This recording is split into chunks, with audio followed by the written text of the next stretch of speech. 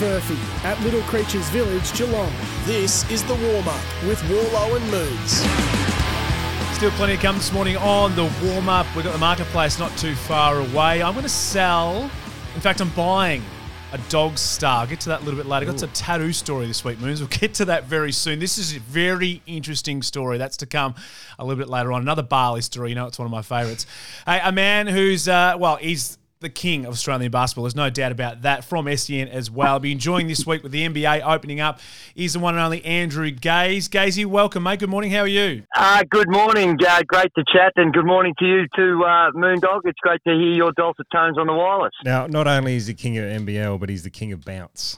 King of the bounce, that is for Which is sure. more important. Our show is the number one rated because of this man right here. No, it's all team ball, Moons. It's team ball, you know that. You say that, but when you were coaching there for a while, the ratings did fall off. So I think you've got... Well, let's not get into that. Moons needs to give you a pat on the back or a couple of dollars out of his paycheck to keep his job. Mate, before we get into the basketball, you've been busy this week. You're doing a bit of heavy lifting yourself. Oh, geez, I tell you, we love our kids dearly, but there are certain times they'll challenge you. And I've been challenged this week because my youngest daughter, Annie, she's decided to move out of home, and she's got an apartment. And unfortunately, the apartment's on the third floor, and Papa Bear is just not conditioned any longer to be going up 3 flights of stairs with a fridge, a washing machine, and a king-size bed.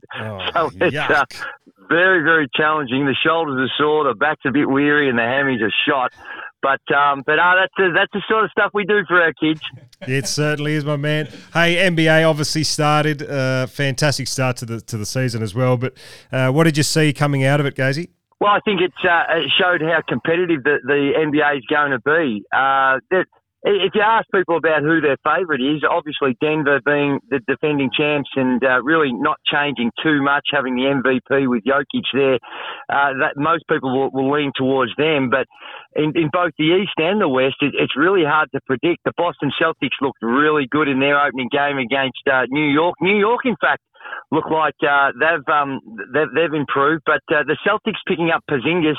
He is a different type of cat. He's huge, as in size-wise, but he can shoot the three ball. He can protect the rim. So I think that the Celtics are looking really, really good.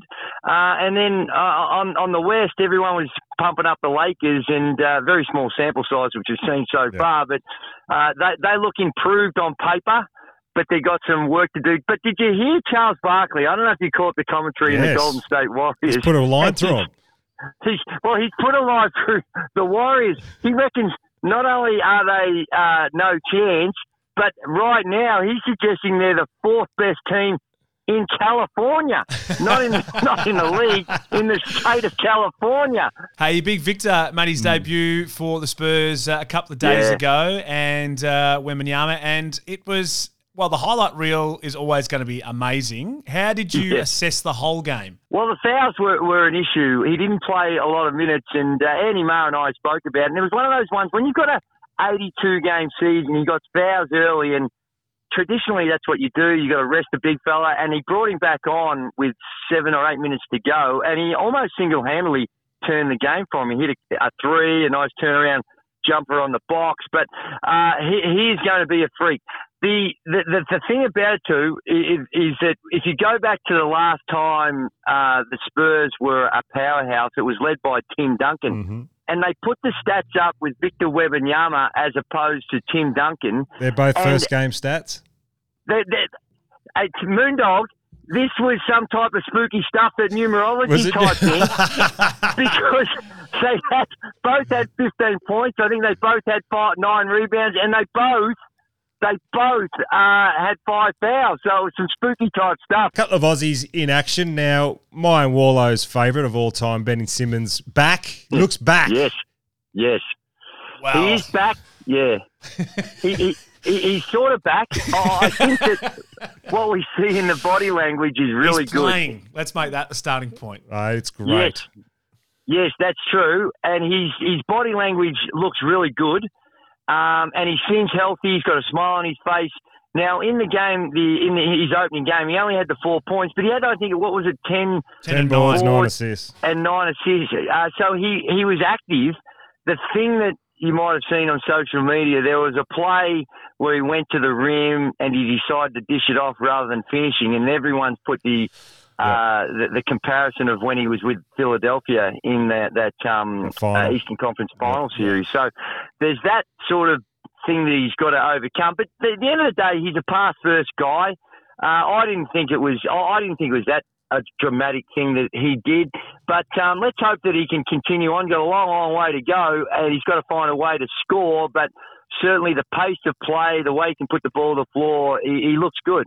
Look, ball in hand, he's magnificent. Yeah, it's just whether you can have him on the floor in the last 2 minutes when they're going to foul. Well, that's it. That's going to be. That's it. And if he can make free throws, which really should be something that you can get to a point where you're at least not that guy that you're going to foul, like you say, in those last couple of minutes when you're trying to get possession. So if he can get himself where teams have to think about that, and then that's really, if he can get to around the 70%, 75%, then teams have really got to think about that strategy because the numbers would indicate that he's going to make more than he misses. But right now, he's got a bit of work to do. See, one of the Spurs players, I forget the guy's name, was actually shooting one-handed free throws the other day. And missed both when I saw them. So that's an interesting concept. Yeah, but that's what happens when you get in a funk, and he's number 10. He's got the blonde hair. Dennis, there's some very famous people who wore number 10 for the Spurs, including Dennis Rodman. But it's one when you're in a funk from the free throw line and you try and mix it up. I remember when Shaq was going through all those problems, he actually tried to shoot left-handed from the free throw line. Jeremy Sochan, is it, I think? Sochan, yeah. Yep. So he was doing this last season where just trying to get his shot right and when you've got those things going through your head to try and do something completely different is not unusual. But your free throw and your head has really got to be in a funky place to go down a path like that. Patty Mills, on the other hand, Gazy, so he's at the Hawks, but does he remain a Hawk? Didn't play. Does he still have NBA career left in him, Gazy? I actually think so. He's done a lot, and if he was to walk away now, or the NBA forced him to walk away, you'd look at him and go, what an amazing career for a guy that was a late second-round pick, went to Portland, got traded. I read this week an article from Brian Goorjian, who is across things. He's our national coach, but he keeps in touch with the NBA and the coaches and follows his players, the national team players. And he was saying he'd love to see Patty Mills back with the San Antonio Spurs. Almost do a full circle from where he's come.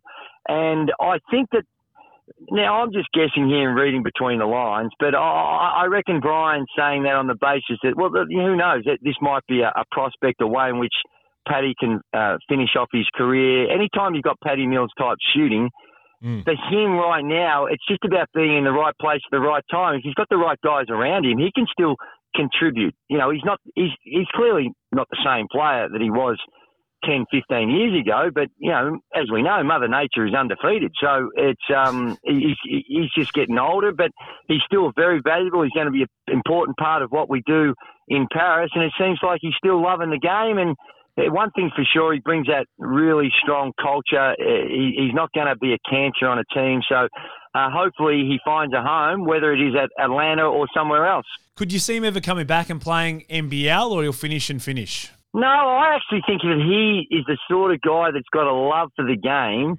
where he'd love to finish out his career in the NBL. He has actually played. In fact, he played for the Melbourne Tigers, of all teams, in the NBL during the lockout year some years ago. So he has had a very brief period of play in the NBL, but to me, he is the perfect NBL guy, getting up and down the floor. We play at a really fast pace in general, the NBL does, and has similar type pace of play as what the NBA has. And that game, when you've got those elite level shooting and you're not dealing with the size and the athleticism of the NBA, I think that he could still have a long and very productive career in the NBL. So I'm hoping, and I'm sure the NBL is, that one day he will come back and play in the NBL. Yeah, he's had a fantastic career, and as you said, we're looking forward to him having a huge impact for Paris next year. Gazy, get out and enjoy the afternoon, mate, if you can have a break from the moving. No more couches to shift up down those stairs. And thank you. enjoy all the NBA action over the weekend. No, I know. I need Moondog's muscles. That man. He's been showing them off too. He's pretty happy with them at the moment. So. I guarantee he's sitting in that studio, and I'm not even there, and I can't see the vision. But if he's got a shirt on, I'd be very, very surprised. Well, it's. I would call it a crop top, if anything. So. I'm doing push-ups in the ad break just to. When he goes and buys a T-shirt, he buys the extra small, takes it home, washes it in boiling hot water, and then dries it in the oven just so it's nice and tight on the chest. I don't mind a V-neck, but to see his belly button at the same time is beyond a joke. But anyway, hey, you've got it, you flaunt it. That's all I say. That's exactly right. I was about to say the same. If I had his rig, there's no chance I'm wearing any gear. Shit. All right. Good on you, boys. There he is, Andrew Gaze, joining us on the warm-up this morning. Stay with us. We've got our marketplace on the way. Another Bali story. Looking forward to that. This is the warm-up, all thanks to Little Creatures. For Furphy at Little Creatures Village, Geelong. You're listening to The Warm-Up with Warlow and Moods.